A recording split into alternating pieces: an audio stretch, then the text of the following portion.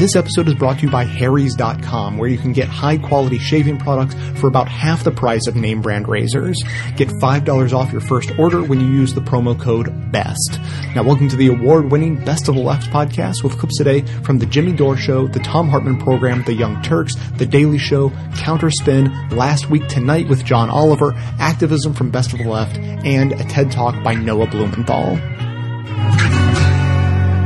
I don't know if you heard, but ISIS, they're beheading a lot of foreign journalists, right, in an attempt to terrorize us, to make us crazy and start to make decisions out of fear, right? That's what terrorism is. They want you to make decisions out of fear, which is the worst place to make decisions. Turns out Chris Hardball's been freaking out over this, just like the terrorists want him to. And he had a guy on. Here's what he's talking about. He can't get over. Well, here, let's listen to him. And what do you do to stop the beheadings? He's like, what do we do to stop the beheadings? The guy tells him, can't do anything. You can't. Well, you mean this president's going to sit there in the Oval Office, go to bed every night, knowing that the next day, the next Wednesday, the next whatever, there's going to be another beheading? This side. How do you stop them from doing what they're doing? Is my question. Is there no way to stop them? Chris, again, this is a bad thing that they behead a journalist, but this is exactly what they want you to. We got to stop them. What do we do? How do we got to?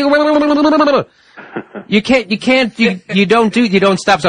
So now he just starts to start crapping his pants for absolutely no reason. He starts making up other crazy scenarios, like what if they start grabbing hikers? Listen to what he says. But that's not the problem. There's all kinds of journalists. There's probably missionaries over there strangling hikers. There's a lot of Americans they can get their hands on. What is he talking about? There's a lot of missionaries over there. They're strangling hikers. What is he talking about? Are the missionaries strangling the hikers? People are not letting the whole turmoil in the Mideast stop their hiking trip. Stop their what? Their hiking trip. Yes, people are still hiking over in the borderless region of Syria and Iraq. People are still. There's a lot of good land up there to hike. You get a good hike in. So camping territory. And you got a nice hike in, and then there's like a Starbucks at the end of the trail, and you can sit down and kick back. And Chris Matthews thinks we should go to war to protect all the hikers. That's what this is about. So now the guy lays out the reality of the situation in a very sober, dispassionate tone, the kind we need here, and listen to what... True, but this is this broader problem with kidnapping and what's our response to kidnapping. European governments pay huge ransoms, up to $10 million per prisoner.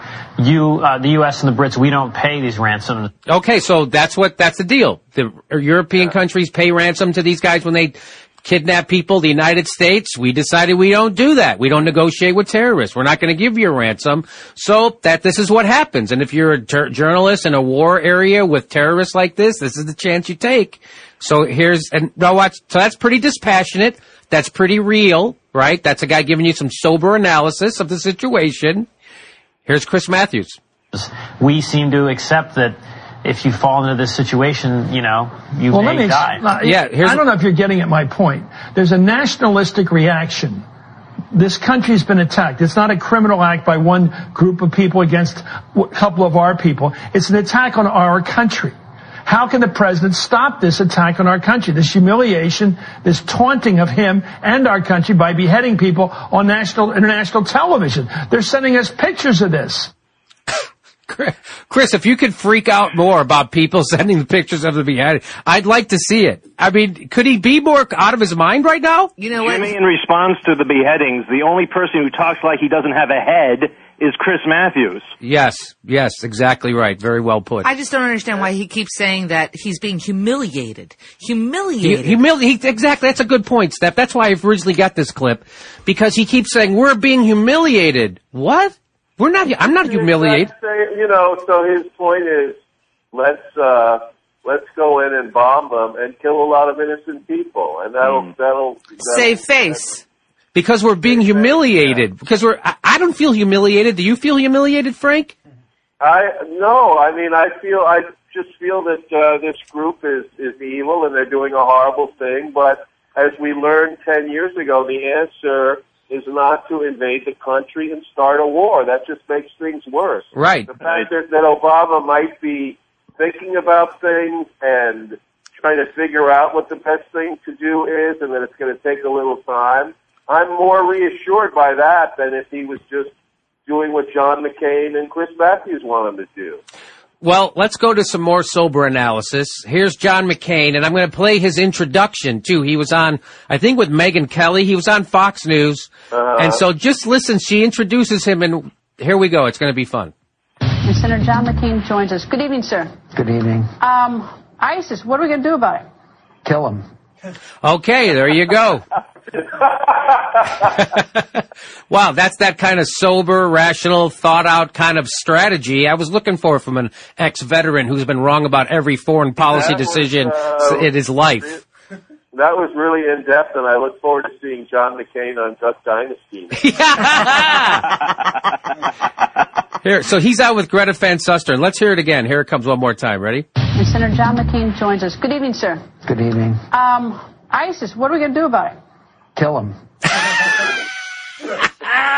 I can't believe that he didn't win the presidency. No kidding. I really regret not voting for him. Yeah, I can't believe. That's what we need, another guy who just makes knee-jerk reactions from the gut about invading other countries. Good for him, huh? Because that didn't get us into a bad pickle. Oh, except this is the pickle we got in because of that stuff. And there's never been a war that John McCain hasn't been interested in going to. Go ahead. And if you're concerned with the safety of the world and you want an intelligent perspective on how to make the world safe, why would you bring in the man who thought that Sarah Palin was qualified to be president of the United States? Yeah, this was the guy who said, hey, if I can't do it, please, let Sarah Palin run the country. Yes.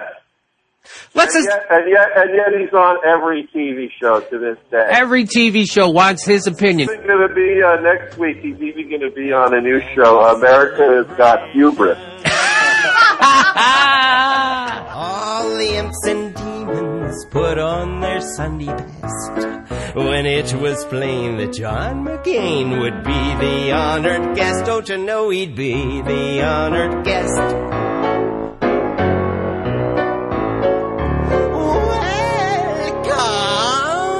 Welcome, said the creatures, to our home in Hades. We hear you send them into war and prostitute the ladies. I hope bail out the banks, middle class, goodbye. Your image is a maverick, your image is a lie. Good going, we're growing, just knowing that your image is a lie. Fong is on the line with us, investigative reporter for The Nation and The Republic Report, republicreport.com, thenation.com. And Lee, welcome. Hey, Tom. Thanks for having me. It is always great having you on the program. You've been doing some amazing reporting on the generals who are informing us on television. Do I have that right? That's right, Tom. In a story we posted last Friday, we took a look at some of the most prominent pundits who are calling for a military solution to the ISIS issue. Most of these folks that we reported on are former generals, and they're introduced when they talk about these issues in the media as only former generals or current think tank heads. What hasn't been disclosed or acknowledged when these folks have gone on the media is their current positions in the defense contracting world. Many of these individuals are highly paid board members, advisors, or employees of defense contractors that would benefit from many of the policies that these individuals are pushing. And these are names like Anthony Zinni, for example? That's right. Anthony Zinni, Jack Keane, Jim Mattis. These are former generals that have been quoted in the print media or have gone on television saying that we need to deploy thousands of American soldiers to the region, that we need to arm various militant groups or governments in that region, that we generally need to step up with a military response of bombing and supplying more weapons to the region. Why does the media put these guys on without any disclosure of their agenda?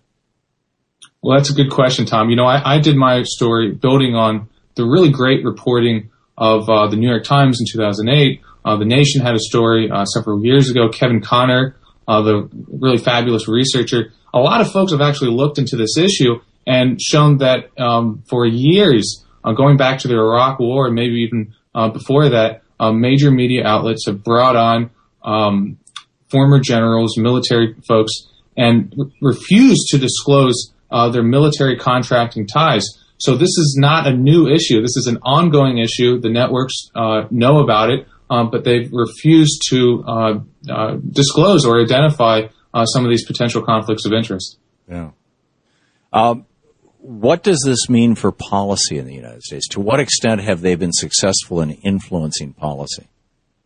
Well, let's just talk about one of the folks we reported on, Jack Keane. He's a former general, former advisor to General Petraeus. He's the Fox News military analyst. He's been going on primetime television almost every night in the last week and fairly frequently in the last 2 months, talking about a robust military solution for a very complicated political and sectarian issue. And, you know, he's a board member to General Dynamics. They make airplanes and tanks that are sold to Saudi Arabia and Iraq.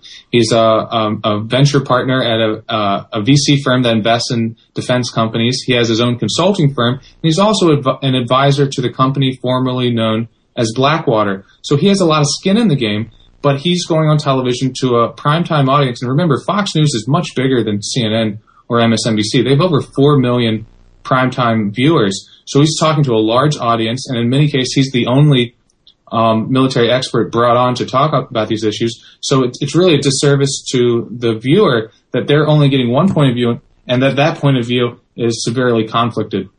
There is, to the best of my knowledge, correct me if I'm wrong, there are no businesses that are highly profitable, particularly with government contracts, that could afford to throw $250,000 or $500,000 or $1 million a year at some former general to advocate peace. Are there?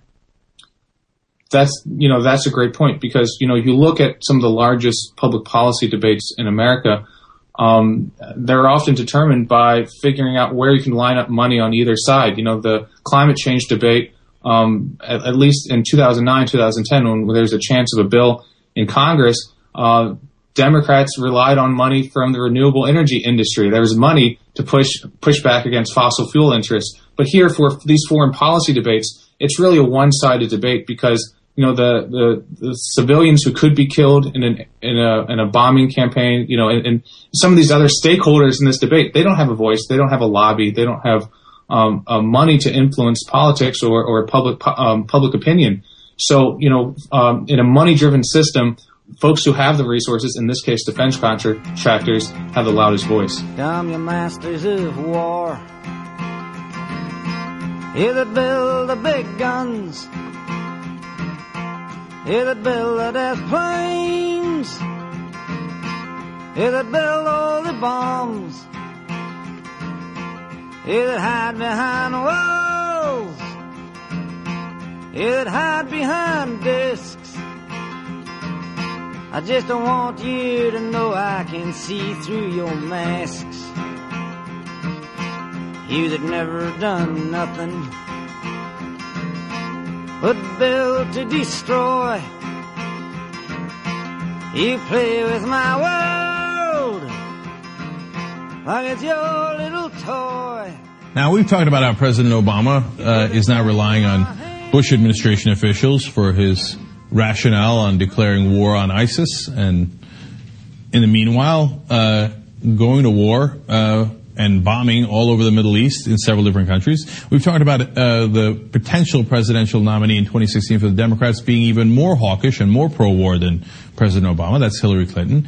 Now, this sounds just like 2003 all over again, because we've got the party in power pushing for war. We've got Democrats who can't wait to agree with that, because in this case, it is a Democratic precedent. Republicans, of course, agree even more so. John McCain's on TV every day saying, kill them all, kill them all. Michelle Bachmann today is talking about how ISIS is Hitler. We have to go to war right away. Though what's the only missing element? The media. Now, back in 2003, they all helped the rush to war. And you had all the Judy Miller stories and the front page of the New York Times saying, oh my God, mushroom clouds, they've got all these weapons, and they could be nuclear weapons, and they could use them. It's nonsense. New York Times takes the articles about how they don't really have any kind of nuclear weapons, let alone any weapons of mass destruction, let alone any links to 9/11 or Al-Qaeda, and buries it in page 827. Now, that's the New York Times. MSNBC at the time, run by conservatives, fires everyone on air. Phil Donahue, Jesse Ventura, Ashley Banfield gets put in a closet, literally, that says the Iraq war might be a mistake. Okay, so they're all goners. And everybody on TV starts waving the flag. In this case, it's happening even quicker. So now the media, who told us all these times, we have learned our lesson from Iraq, we're not going to do that again. Well, here they come doing the same exact thing. First, we start with Chuck Todd, but turn on any channel you want now. You turn on CNN, Fox News, MSNBC, they're all saying the same thing. Here's Chuck Todd talking about how weak the president is if he doesn't act. But it's not just him, it actually is impacting the entire Democratic Party. We did some issue testing between, who better handles which issues, Democrats or Republicans. Took out Obama. Republicans lead by 38 points on the issue of ensuring a strong national defense. Oh my God. 38. He's on the precipice of doing Jimmy Carter-like damage to the Democratic brand and foreign policy.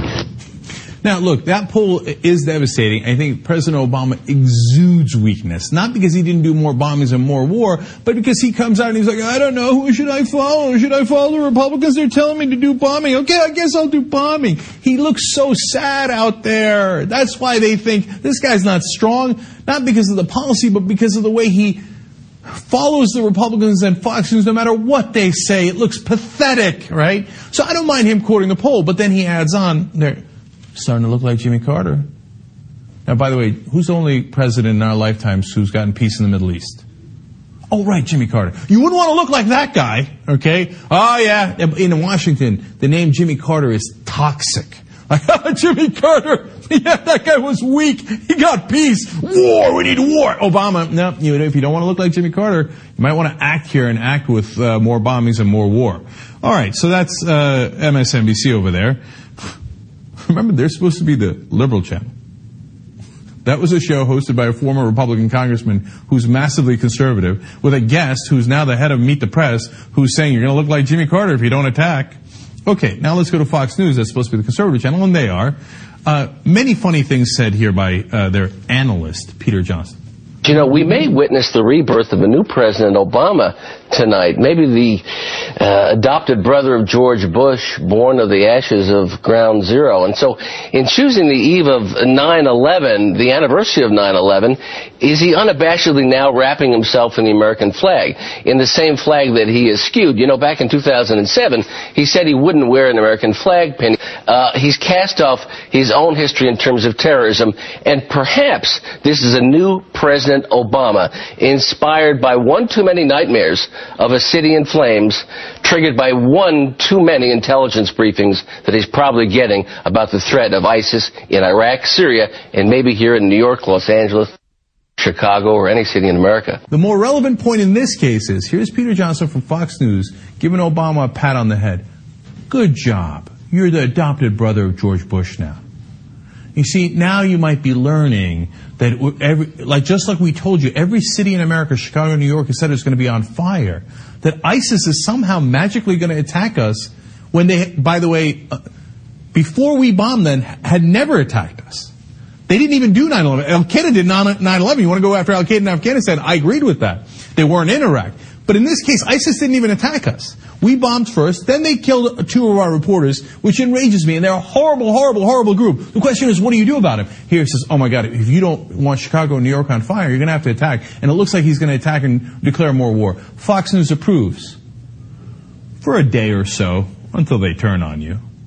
But right now, in the lead up to war, ooh, good job, Obama. Good job. Good job. And now here comes Chris Matthews. They want a strategy that doesn't include any casualties at home, in the homeland, that ominous phrase, or any casualties overseas, or any engagement on the ground. What kind of a war is this? No casualties, no fighting on the ground, but we win. How do you fight a war like that? What dreamland is that they're talking about? And I think they are people that hate us probably more than we hate them. And so they're going to keep fighting. And if we raise the stakes and put in more air power against them, they're going to raise the stakes. And they may attack us here at home. It's all part of the real world we live in. The world we don't live in is a world of total security at home, no ground engagement overseas, no involvement in Iraq or Syria or Afghanistan. We get out completely, but somehow we stay in and win an air battle or with drones. Again, you can't win a war that immaculately. You've got to get your hands dirty and you've got to take casualties. That's reality. I hope the president brings that to the American people's attention tonight. That a war is a war, and people get hurt and they get killed. And any other kind of war is illusory, I think. I got an idea about who's illusory. All right, so first of all, if he says, look, it's unrealistic to do a war with no ground troops, etc., as he just did, that part I have no problems with, and I agree with. But the other parts where he adds in, now, look, they hate us more than we hate them. Well, they were busy fighting a war in Syria and Iraq in despicable ways, but they weren't busy attacking us. We started attacking them. I'm not saying we're at fault. Okay, I hate the guys. I love that we bombed them in the case of Mount Sinjar when we rescued the Yazidi. But I would have drawn the line there. That was to prevent genocide. Okay? Other than that, they didn't attack us until we started bombing them on mass scale. Then they kill our journalists. They might have killed the journalists anyway. I don't trust them at all. Okay? But for us to turn around now and say, they hate us so much. But they had nothing to do with us. This is exactly what the libertarians talk about all the time. Until we became the police force, and there are upsides to being the world's police force. I hate ISIS. If we can actually get rid of them in a clean way, again, that's fairyland, okay? I don't think that we can do that, and that's part of the problem. But if we could, and I could push a button, I'd do it today, right? But the problem is once we get involved, it gets messy. So that's part of Chris Matthews' point. The other part, though, is they hate us, so we got to take action, and you got to get your hands dirty. You got to get your hands dirty. You got to take some casualties. It isn't enough to just bomb them. We need ground troops. Let's rush in a war. Let's rush in a war. Let's take casualties. Let's get our hands dirty. Now, I remember Chris Matthews saying this in another instance before another war or during another war. Let's take a look at that. Probably the greatest gamble since Roosevelt backed Britain before World War II. The president deserves credit. This gamble comes through, and it's not clear yet. If his gamble that he can create a democracy in the middle of the Arab world and he does it, he belongs on Mount Rushmore. That was before the Iraqi elections, and if you remember the purple ink on everybody's fingers, the elections went off smoothly, and they came out and said that was a success. So according to Chris Matthews' metric, in the middle of a disastrous war in Iraq, George Bush belonged on Mount Rushmore for the decision to invade Iraq. Now, of course, later, Chris Matthews would turn around and go, what, me? I was never for the Iraq war. Watch. It's Frank's essential thesis that they sold us this bill of goods, the administration did, Bush, Cheney, Rumsfeld, all of them, about the Iraq war, and you and the rest of the media went along with them, or like enablers with an alcoholic. No, Don, you can check everything. Get your Nexus Lexus out. Get your Google out. Get your every column I've written from the day they started talking about Iraq has been against it. Now you're chuckling because you know damn well you pulled my chain here. I have been a voice out there against this bullshit war from the beginning. Oh, from the beginning. Right after I said we should put Bush on Mount Rushmore for that same war. And here comes Chris Matthews talking about getting your hands dirty, taking casualties. And later he will turn around and all the same press will turn around and say, what, us? No, we were against it from the beginning. I can't believe Obama went in there and he didn't even ask Congress. Wait for it, because it's gonna happen. Amazingly, the one voice against all this is Brian Stelter at CNN, who's saying, I wonder if the media is pushing President Obama towards further escalation. Wonder no more. They most certainly are. I wondering, oh, I wonder, no more wondering. Harrys.com basically embodies everything good I look for in a company. First of all, their shaving products are first rate, by which I mean that their blades actually give the best shave I've ever had. And aside from that, the entire experience of purchasing their products is actually pleasant. For starters, everything they sell feels like you're paying what the item is actually worth and not some crazy marked up price that makes you feel like you're being taken advantage of. In fact, their blades are about half the price of their name brand competitors.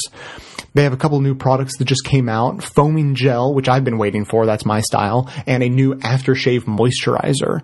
So now a $15 starter kit, which you can actually get a $5 discount on by using the offer code BEST at checkout, comes with 3 blades, a razor handle of your choice, which is very stylish, and your choice of either foaming gel or their classic shave cream, which is a pretty unbeatable deal. And finally, something I am sure you'll like, but definitely not expect, is one specific instance of their attention to detail. I was surprised and delighted the first time I opened my Harry's mailer, where I found a logo on the package that is both adorable and clever. And I'm not even going to tell you what it is because I couldn't do it justice. I mean, this is radio. So what you're just going to have to do is go to harrys.com and look for the little box that the blades come shipped in, and you'll see the adorable, clever logo. You'll see what I mean. You'll be glad you did. Then once you're there and you've realized that you can't think of any good reason to not go ahead and give them a try, pick out a starter kit of your choice and then use the offer code BEST during checkout to save yourself $5 and let them know that you're supporting this show at the same time. And wonder, no more. Oh, I wonder, no more. Yeah. So what we've got here is an incredibly complicated constitutional conundrum, what James Madison in Federalist 51 referred to as a total pig. Which branch of government has the power to take us to war? Is this even a war at all? And if it isn't a war, then what is it? Now is the time for an adult conversation about how our government makes its most important decisions and functions in crisis. And to lead that discussion, I give you our national media. President Obama's so-called latte salute. Holding a cup in his right hand. The great coffee escapade. Coffeegate. President Obama in hot water. Some people think it was disrespectful. Hashtag latte salute. The coffee salute went viral. The bot is blowing up online. We are so I don't even know what to do. First of all, we're currently fighting, if I may say, so apparently we're currently fighting ISIS and Ebola, 2 things that are literally blowing up and going viral. So if you're not going to cover the important stuff, at least don't use words that remind us of the important stuff you're not covering. Okay. Now, to be fair, Lattegate wasn't all the news talked about yesterday, but where I might have given the President salutes with coffee cup story an espresso-sized shot of attention, the news channels went for the full double venti coverage, with one network going especially deep. Learn the proper respect of the salute. It's insensitive. What's the meaning of it? That's it. It looks terrible. It's outlandish, and it's disappointing. Put your coffee in the other hand. Our commander-in-chief displayed his complete disrespect for the men and women in uniform. Shut up. You don't really care. You don't really care about this. You have no principle about this. You're just trying to score points in a game that no one else is playing. Here's how we know. It's an arrogance that he portrays. These people are put their lives on the line for us. You're right. Show the respect. Salute these guys. So the principle here is show respect for the people who are putting their lives on the line for this fight. Here's Eric Bolling on that very same episode. The first female pilot piloting for the UAE dropped the bombs on ISIS on Monday night. Would that be considered boobs on the ground or no? First of all, forget the rampant sexism in that statement. Second of all, she's a pilot, so whatever gender-specific equipment she might be carrying is in the air. And thirdly, what was the quote that someone said earlier in your program? These people are putting their lives on the line for us. Show respect. So you and all your false patriotism. When Bush took us to war, any criticism was shouted down as treasonous. When Bush took us to war, any criticism was shouted down as treasonous. But a president you don't like has the country poised on the same precipice. No transgression, no matter how immaterial and ridiculous, is too small to cite as evidence that this president isn't as American as you are. You want a hot cup of cognitive dissonance? Watch this. Would President Bush ever do that? Yeah, are we surprised? After all, we got a chai swilling, golf playing, basketball trash talking, leading from behind. I got no strategy. Osama bin Laden is dead. GM is alive. A community organizing commander-in-chief. How disrespectful was that? Yeah. Now, while Palin in a bald cap was feeding us a steaming bowl of liberal epithets, he drinks chai. So that means when he sucks in the back of a Volvo, it has that cardamom zing. But in their haste, they forgot to answer the question, would President Bush ever salute the troops with a cup of coffee in his hand? And the answer is no, because his hands were too filled with dog, a Scotty, out of respect. So here we've got two presidents, both sending the United States to war, citing the same legal authorities, both without any seeming exit strategy, and both holding in their hands while saluting our troops. But in their diseased minds, only one did that because he loved America. The other did it because he hated it. Will you win? It's your show now. So what's it gonna be? 'Cause people will tune in. How many train wrecks do we need to see before we lose touch? And we thought this was low. Well, it's bad, getting worse. So where'd all the good people go? I've been changing channels, I don't see them on the TV shows. Where'd all the good people go? We got heaps and heaps of what we saw. We noted some time ago that Time Inc. blew a hole in the wall between editorial and advertising with a directive that requires editors to report to the business side of the company. According to an internal document obtained by the website Gawker, they really mean it. The document's a spreadsheet that shows how the company evaluates the writer-editors at SportsIllustrated.com, which Time owns. Evaluations which, the Newspaper Guild says, were used to determine who would be laid off. The editorial employees were scored on a number of measures, including quality of writing and enthusiasm, approach to work. But what's that? They're also assigned a number between 2 and 10 based on whether or not they, quote, produce content that is beneficial to advertiser relationship, close quote. After that came to light, a response was issued from a Sports Illustrated spokesperson defending the evaluation, saying it encompassed, quote, all of the natural considerations for digital media, close quote. To which we might say, nature isn't what it used to be. Natural.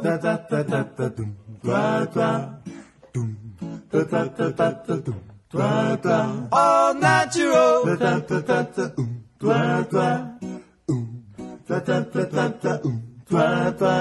The plant did grow for nourishment to fulfill my need. We can't complain about it 'cause it come from a seed.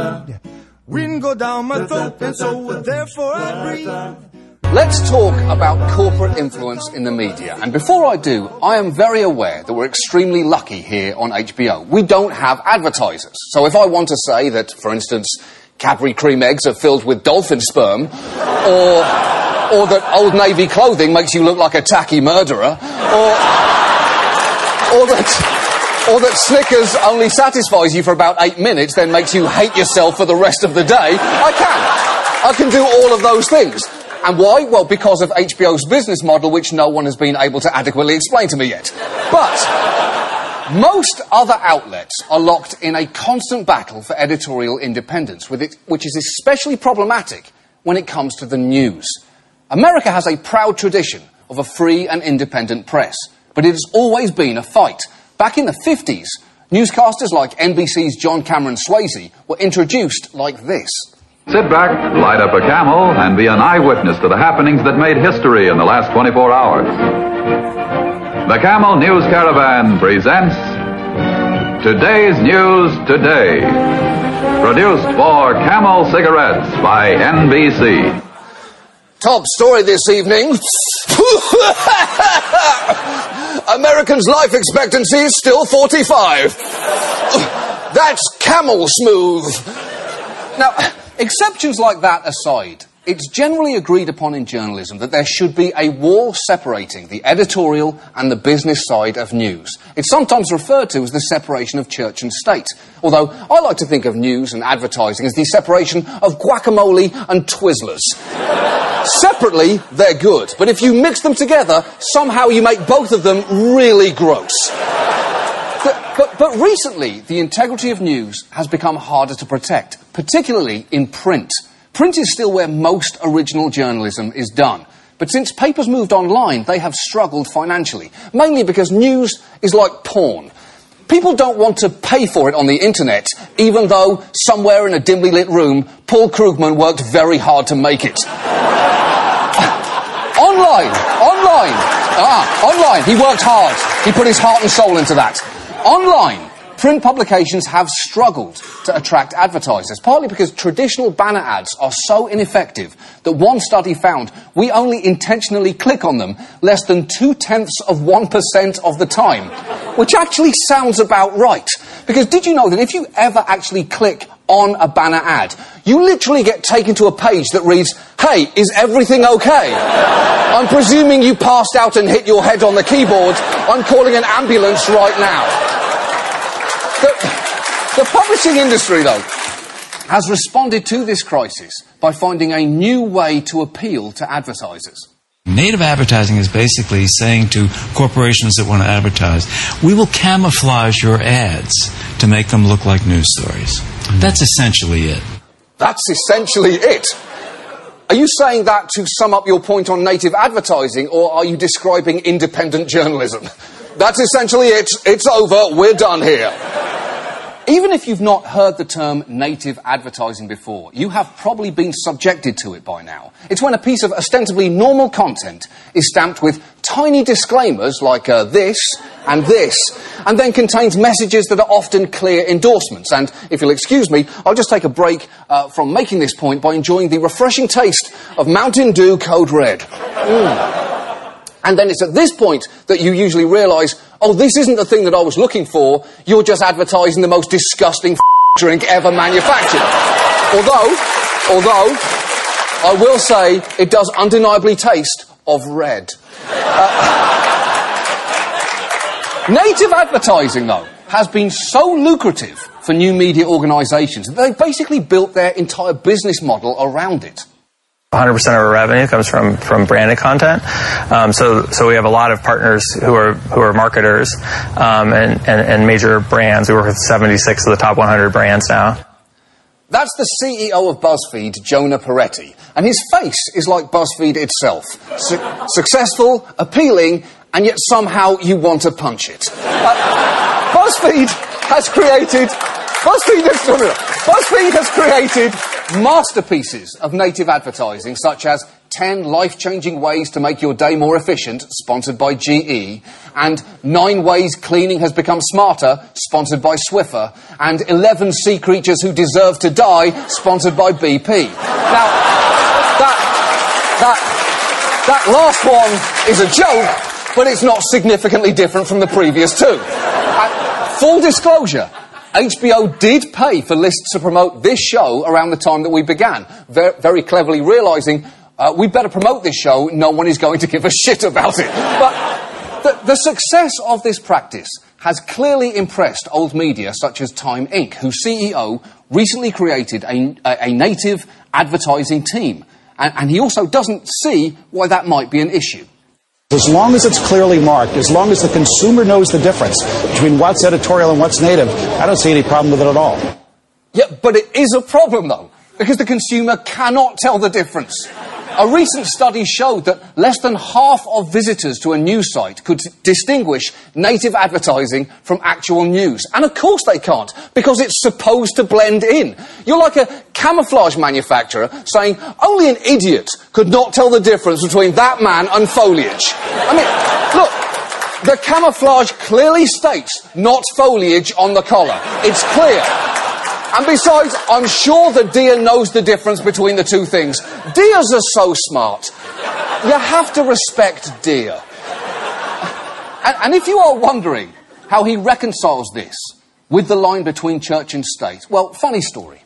Quite frankly, I've changed church and state, as you know. We took that away, and we said the editors are going to now be working for the business side of the equation. Quite frankly, I think they're happier. They're more excited about it, because no longer are we asking ourselves the question, are we violating church and state, whatever that was? Whatever that was. That's like a surgeon saying, hey, I found this squishy thing in there, all bloody and gross, so I removed it, whatever that was. That was the heart. That was what made the whole thing work. You needed that. And it's not just Time Inc. that's doing this. The Atlantic published some native advertising for the Church of Scientology. The ad is the kind you've probably seen. It's called sponsored content, and it's formatted to look like an actual article on their website. And the article lavishly praised Scientology's leader, David Miscavige. Okay, now, for The Atlantic, that is ethically compromising, but for Scientology, that is just plain stupid. They clearly should have gone with a magazine with better access to their key demographics, such as Depressed Aspiring Actor Monthly. But even the New York Times is now embracing this. They had a recent feature on their website about women in prison, which looked like a serious piece of journalism, but was actually a paid post promoting Season 2 of Orange is the New Black. And here's the thing, as far as native advertising goes, that's about as good as it gets. The reporting is real, and the sponsored branding was minimal. But it is still an ad. Now, it's like hearing the one Katy Perry song that you like. You think, sure, this is the best possible iteration of Katy Perry, but it still feels wrong to be listening to this. You're gonna hear me roar, louder, louder than a lion. It's a good song. It's a good song. There's a 12-year-old girl inside me who is empowered by that song. The problem is, sponsors aren't always going to be as benign as Orange is the New Black. Sometimes it's going to be a company like Chevron, who recently sponsored a piece in the Times about how our energy needs are changing. And spoiler alert, the notion that they're changing because we f***ed up the earth thanks to companies like Chevron is not the conclusion of the article. You might think all of this might seriously damage trust in a news organisation, but a Times advertising executive would like to vigorously refute that. Let me start by vigorously refuting the notion that native advertising has to erode consumer trust or compromise the wall that exists between editorial and advertising. Good native advertising is just not meant to be trickery. It's meant to be publishers sharing its storytelling tools with a marketer. Exactly. It's not trickery, it's sharing storytelling tools. And that's not bullshit, it's repurposed bovine waste. And look, in news, that is seemingly the model now. Ads are baked into content like chocolate chips into a cookie, except it's actually more like raisins into a cookie because no one wants them there. And the point is, think how much it would affect your trust in me as a source if you knew that last anti-raisin cookie joke was actually brought to you by Chips Ahoy. But before we demonise these organisations for selling out, it is worth remembering this is all at least partially our fault. A press cannot be free and independent if nobody is willing to pay for it. And it seems nobody is going to. In which case, I'd like to make a suggestion. If our news is going to be corrupted, we should at least get something in return. Every time a corporation sneaks advertising into our news and ruins it, our news should be allowed to sneak into their advertising. When you get hot, you get thirsty. And when you get thirsty, there's only one choice. Diet Coke. The recent Ebola outbreak has killed over 700 people in West Africa. The World Health Organization says they don't yet have it under control, and the situation threatens to become catastrophic.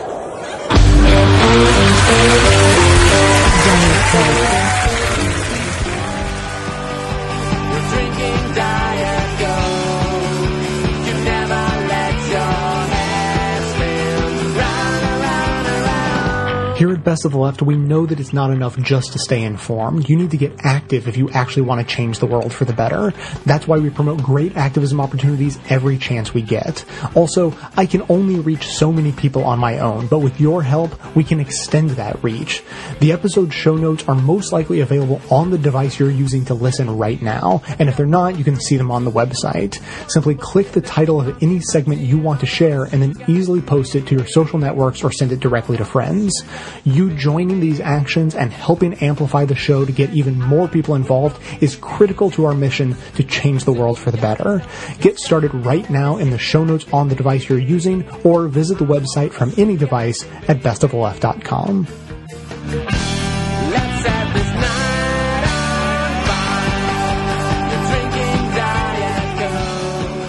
You've reached the activism portion of today's show. Now that you're informed and angry, here's what you can do about it. Today's activism: Beacon Reader.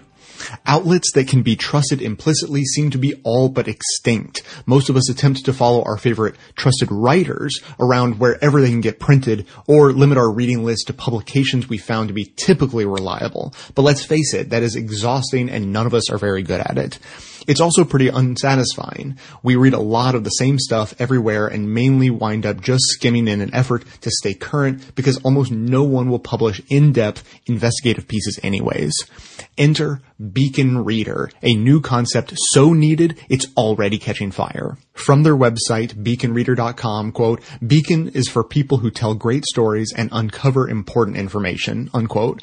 Run by a staff of writers, social media gurus, and tech specialists, Beacon is reader-friendly. That means more than just an ad-free space. It's easy to scroll, browse, and consume information in a visually appealing format. They're pushing back on every aspect of what they describe as the market's effect on publishing. From their post on the reader-writer relationship, quote, "Market economics in publishing can't support a lot of the stories that deserve to be told. When everything's crammed into an ad-supported model, plenty of amazing articles, commentary, and reporting get left behind. We firmly believe any solution to this problem rests on three core things: reader, writer, story," unquote.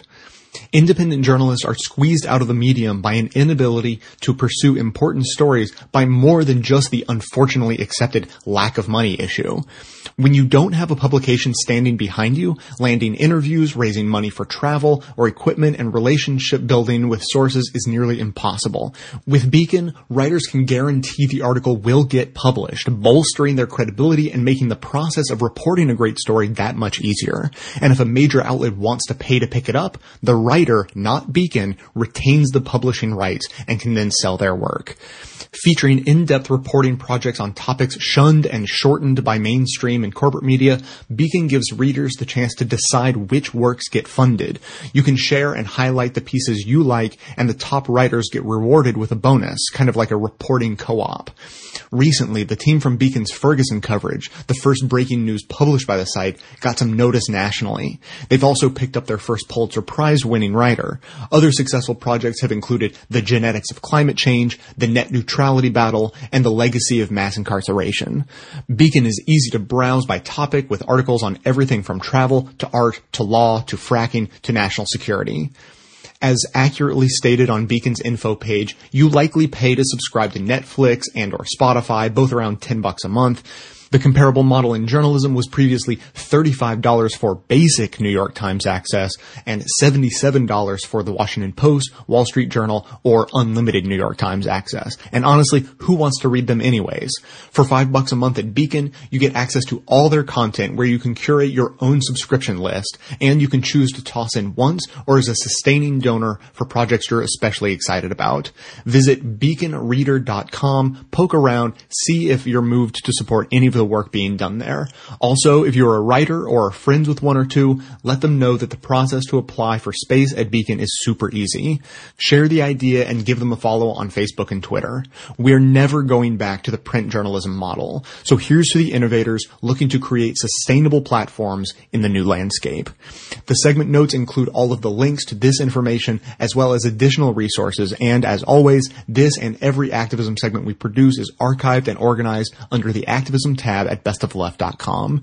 If supporting independent media and writers matters to you, be sure to hit the share buttons to spread the word about Beacon Reader via social media so that others in your network can check out the work being done there too.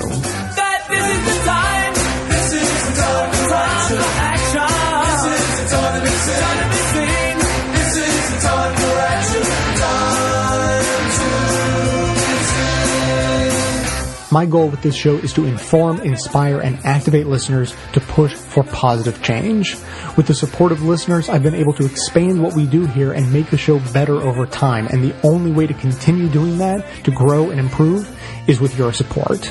I don't need a giant pile of money to run this show. I just need a steady, dependable stream of $5 and $10 monthly donations from people like you. For signing up, you'll also get access to special bonus content, including some behind-the-scenes stuff and more of my commentaries.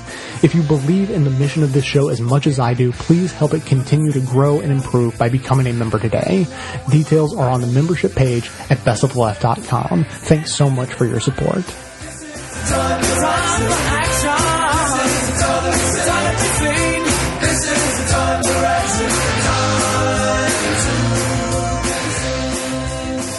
How well informed are we?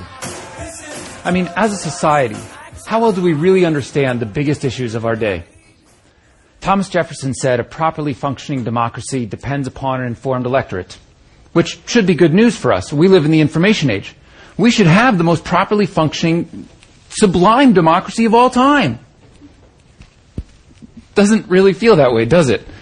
And why not? Who gives us our information anyway? Newscasters do. I recently Googled the word newscasters. Of the top 5 results, numbers 3 and 4 were Wikipedia. Here were the other 3. Number 1, top 10 hot newscasters. Number 2, top 25 most sexy newscasters of all time. And number 5 newscasters who accidentally went insane on live TV. Clearly, we are looking for more than just news from our newscasters. And unfortunately, our challenge is even bigger than hot, sexy, insane newscasters. You've heard of infotainment. We live in the age of argutainment. In the age of argutainment, the most condescending, dismissive, antagonistic newscasters, they're the ones who win. They're the ones who get the ratings. It's as though 20 years ago, our news was taken over by the World Wrestling Federation. And just like with the World Wrestling Federation, we too often forget it's not real. This is just a paid performance. It's like a reality TV parody of what news is supposed to be. Frankly, I can't believe no one's come out yet with a reality TV show for us to pick our next most blustery newscaster. Can you just imagine what that show would be like? We face challenges with misinformation in our society. These shows, they do an amazing job of getting us worked up, but they don't generally help us build the deep understanding necessary for us to deal with our very important and complex challenges. Misinformation is this deep-rooted cause of some of the biggest challenges we face. If we were better informed, we would make better decisions about everything. War, economy, environment, you name it. So, about 2 years ago, I started asking a very simple question. Based on what? Based on what do you believe what you believe? Based on what have you drawn that conclusion? Now, this simple question was supposed to show the people around me that they lacked the facts for the arguments they were making. What I really discovered was how often my own answer was, I don't know, but I'm sure that I'm right. Of that much I am certain. But what if we as a society could get better at recognizing where we lack the evidence to justify the strength of our convictions? So, for years I've struggled with this belief that misinformation was one of these deep root causes, and our certainty in our misinformation was even a bigger cause for the challenges that we face. But I didn't know what I could do about it. At the same time, I was very involved in my local school district.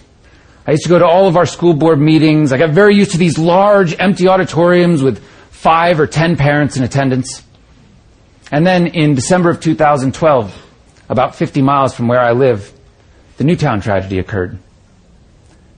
Our next school board meeting was very different. Over 150 parents packed the auditorium, vehemently urging the school board to adopt new security measures.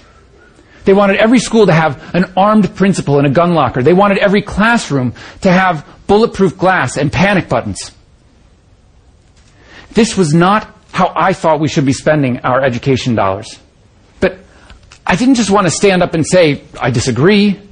I wanted to have an answer to the question, based on what? I wanted to have evidence to back up my beliefs. So I sat there punching away on my phone, trying desperately to find some information. Couldn't find what I was looking for. I went home that night and I got on the computer and finally found what I wanted, buried deep in the Center for Disease Control website. And I built this chart to bring to our next meeting.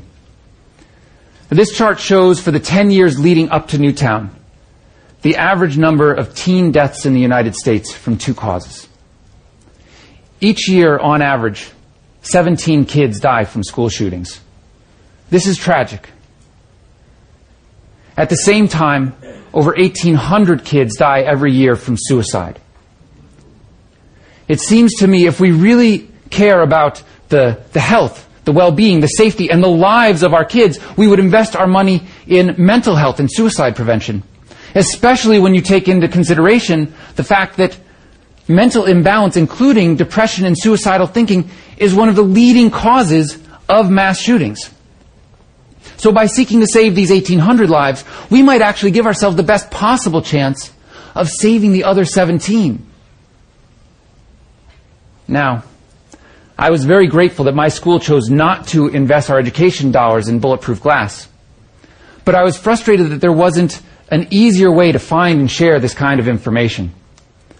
That was my true aha moment. That was the moment where I was finally able to connect the dots between this belief that misinformation and our confidence in our misinformation was this deep root cause of the challenges in our society, with an action that I could take that might just help move us in a positive direction.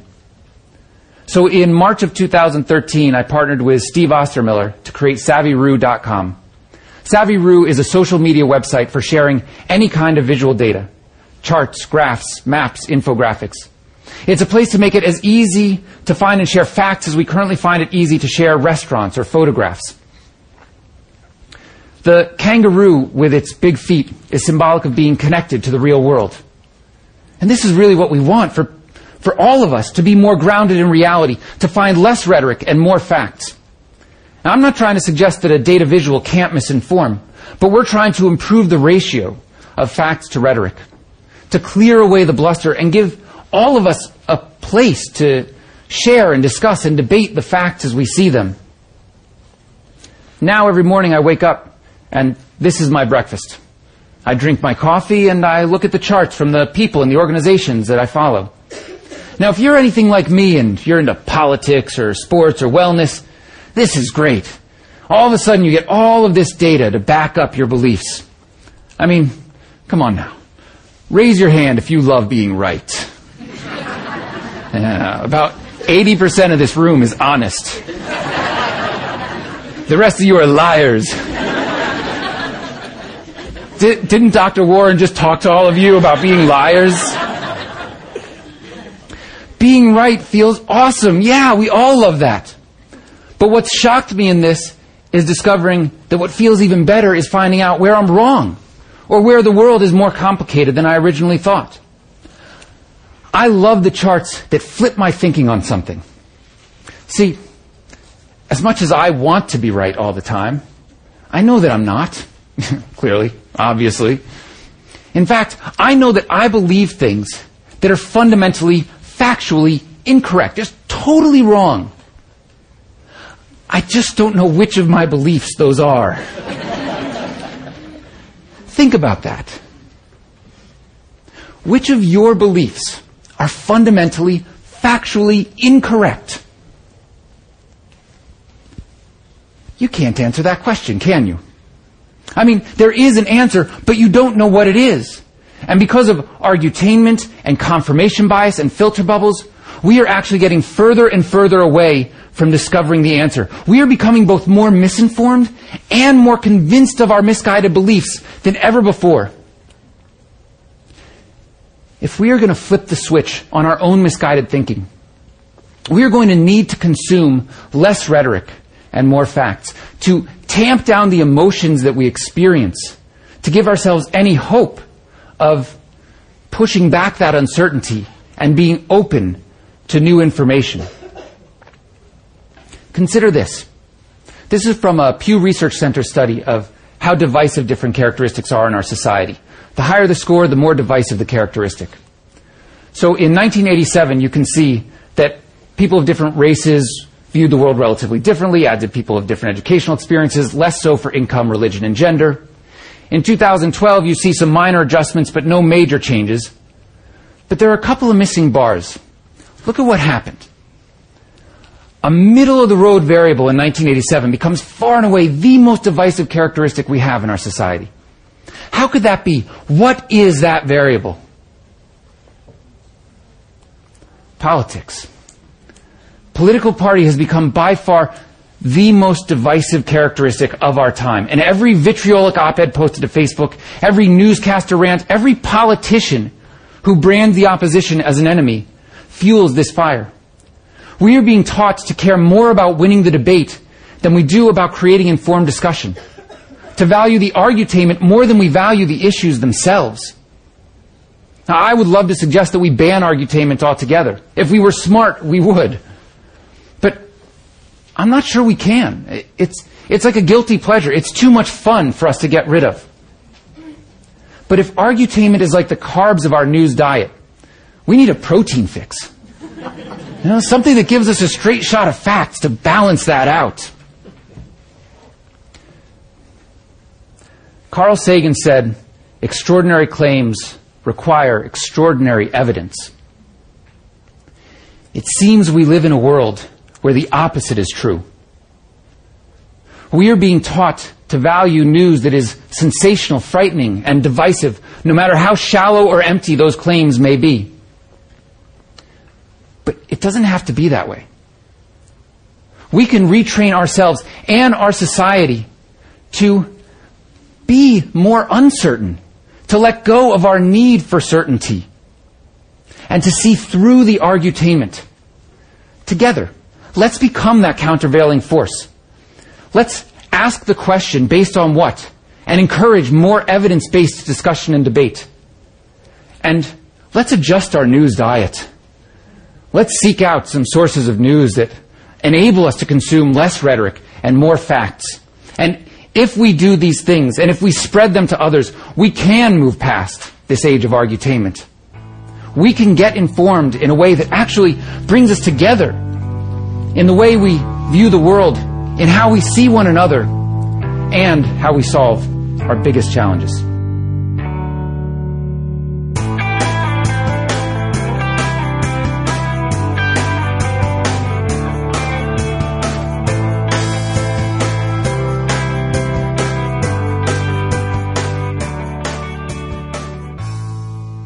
Thanks for listening, everyone. Thanks to the volunteers who helped gather clips to make the show possible. Thanks to Katie Klabusik for all of her work on our social media outlets and activism segments.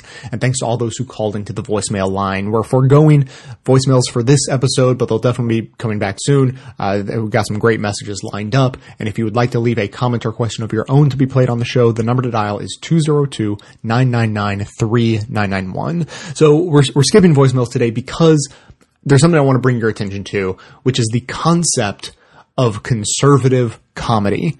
And, I'm not talking about, whatever the Redneck Comedy Tour or whatever they were called. This is like The Daily Show if it was conservative, that style of comedy. And I want to bring your attention to it because I feel like many people won't even know that this is a thing that exists. It barely exists.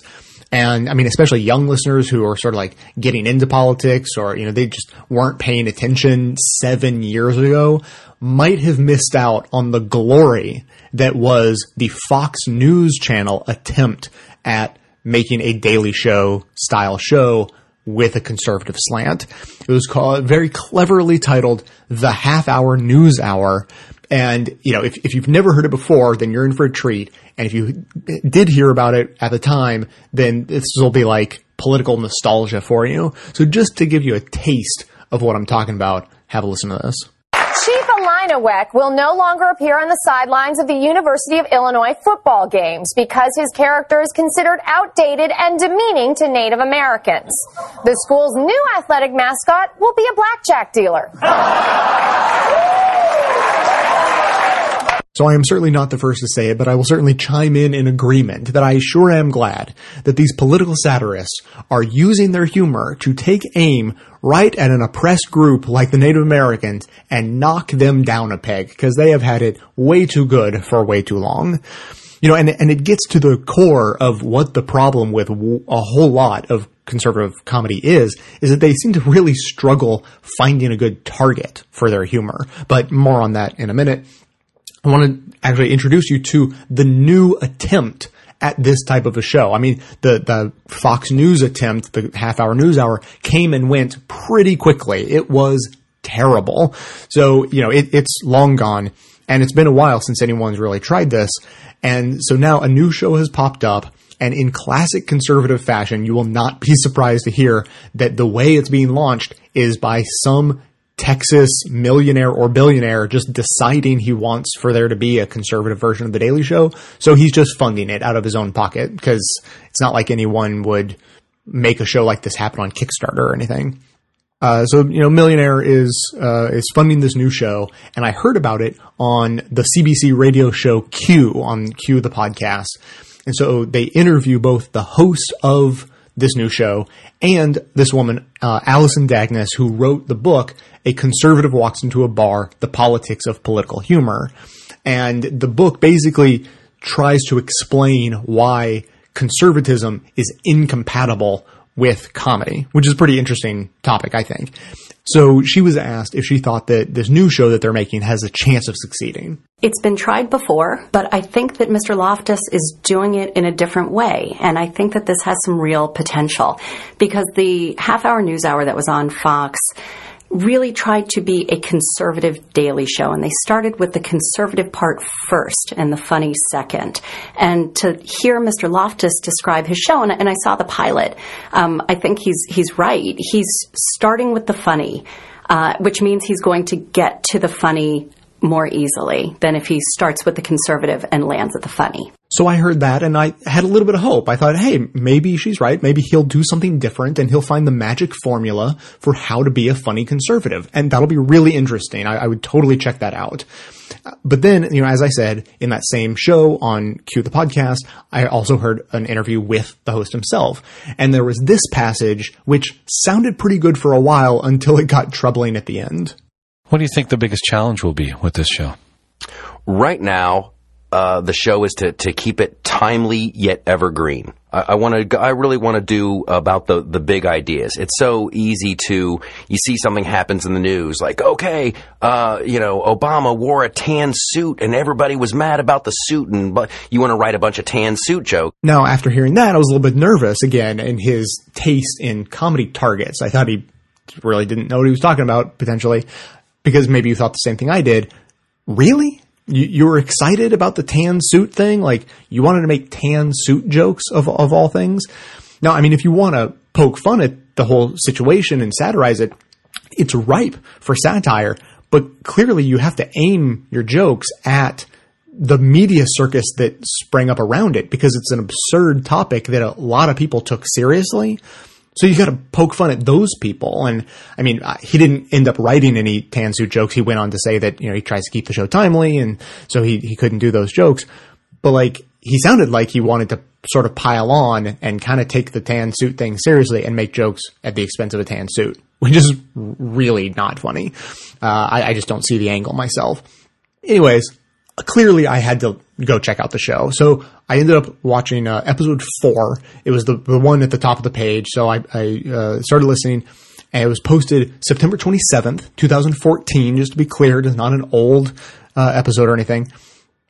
And he starts out his opening monologue talking about Michael Moore, including his early film career, making jokes about Bowling for Columbine, which came out 12 years ago. And I, of course, realized, wasn't he just talking about how he wanted to keep the show timely? That is a bizarre choice for a target. Again, but I guess Michael Moore is like a big conservative boogeyman, even though in actual progressive circles, he's sort of irrelevant. Like, I listen to a metric shit ton of progressive media, and I cannot remember the last time I heard Michael Moore mentioned. I mean, I think it was like 4 or 5 years ago when he made Sicko. Is like the last time I remember. Maybe the capitalism movie was more recent than that, but still, like, that was several years ago. So anyways, the episode goes on, and I'll play this bit for you. He puts up a picture of Elizabeth Warren. You're not allowed to lie about being a Native American when it suits your political needs. Right? This gal right here, Elizabeth Warren, has been passing herself off as a Native American for a long time. And they finally look into it, and guess what? She's not part Indian at all. It's a big lie, and she still gets elected senator of Massachusetts. I guess what happened was her grandmother told her she might be part Indian, and she just ran with it. She never checked. So the implication here is clear that, lying is wrong, but also it's totally uncool to appropriate, a culture that doesn't belong to you. So, I was sort of surprised, like, all right, so he's like kind of sticking up for the Native Americans. Good for him. And then he continued. Warren, she's not backing down. Even after everybody found out, they asked her about what Hillary Clinton might be like as a candidate, and Elizabeth said, "Woman with giant pantsuit, speak with forked tongue. Take heap big wampum from political action committees. Can't keep husband away from buffalo-size intern. Tatonka. Tatonka. Look like girl live in trailer parked near reservation. Not quality date." Now, if you're like a comedy connoisseur, what you might say is, now wait. Remember, he was putting those words into Elizabeth Warren's mouth. So he wasn't technically targeting Native Americans. He was targeting Elizabeth Warren by suggesting that she would say something as incredibly offensive as that. Yeah, you could say that, but if you were to say that, he would actually prove you wrong in his very next sentence. I hope a real Native American puts a curse on Elizabeth Warren. Make sleeve on her jacket way too short. She stand at podium, look like idiot. Everyone see fish belly white arms. Yeah, you see, he didn't put the words into anyone else's mouth that time. He just wanted to do what he thinks is a funny impression of Native Americans again. Because I guess if we've learned anything tonight, it's that conservative comedians love shitting on the Native Americans for reasons that continue to go unexplained. But speaking of shitting on the people most oppressed in our society, I have one more clip for you. This is the joke that comes right after what I just played. He puts a picture up on the screen of a homeless man with a "Will Work for Food" sign. Will work for food. Me too. I'm pretty sure that's what we're all doing. Okay. Right? That's what you should do when you're cruising down the highway and you stop. You're like, yeah, me too. Mine's working out great. They gave me a car. Now that is some biting satire. I love it. And he's right. Because it's not enough to just be much, much better off than someone. You really do need to yell at them and rub it in their face. Because otherwise, how's the homeless guy going to know how much disdain you have for them as a human being, even though they've never done anything to you? If the guy's workshopping this joke, the one note I might give is, why stop at yelling, though? I mean, why not get out of your car and urinate on the homeless guy? I mean, that's how you really show who's dominant. And it's much funnier, I think. Anyways, I have some final thoughts on why conservatism is incompatible with humor, but I will let the author go first as that question was posed to her. What is it about the delivery of most right-wing jokes that doesn't allow humor to flourish on a popular level? Well, I think that a lot of the time when anger gets in the way, it's really tough to make a joke out of something that's angry. And I interviewed several conservative political comedians who said, in this politically correct environment, it's tough to make jokes about African Americans, about women. And I was thinking, okay, maybe you're right. It might be tough, but tell me what's funny about being African American or being a woman. And if you could come up with something that's funny, then that's not necessarily going to be a problem. But if you're just coming up with somebody's a woman, waka waka, that's not particularly good.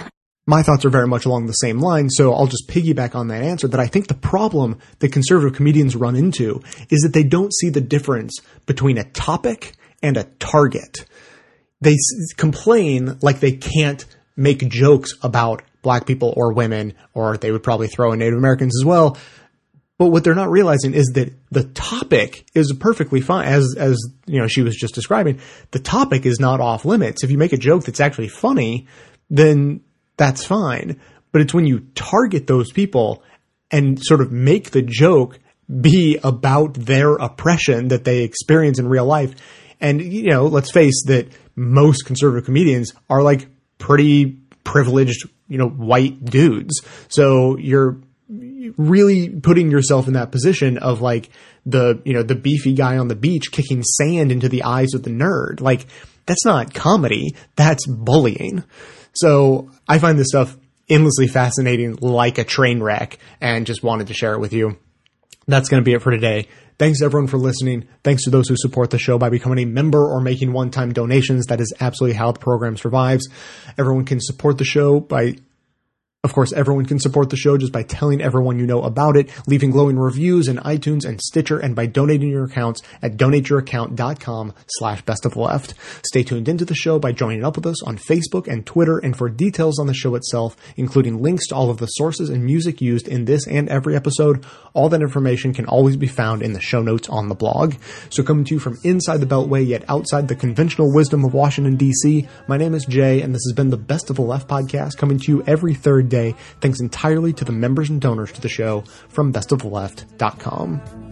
And it's a crying shame how we get so trained. We can't see past our own sad stories and wonder what we're missing. We can't see past our own sad stories and forget how to listen. Can't see past our own sad stories and wonder what we're doing. Can't see past our own sad stories and forget who it is we're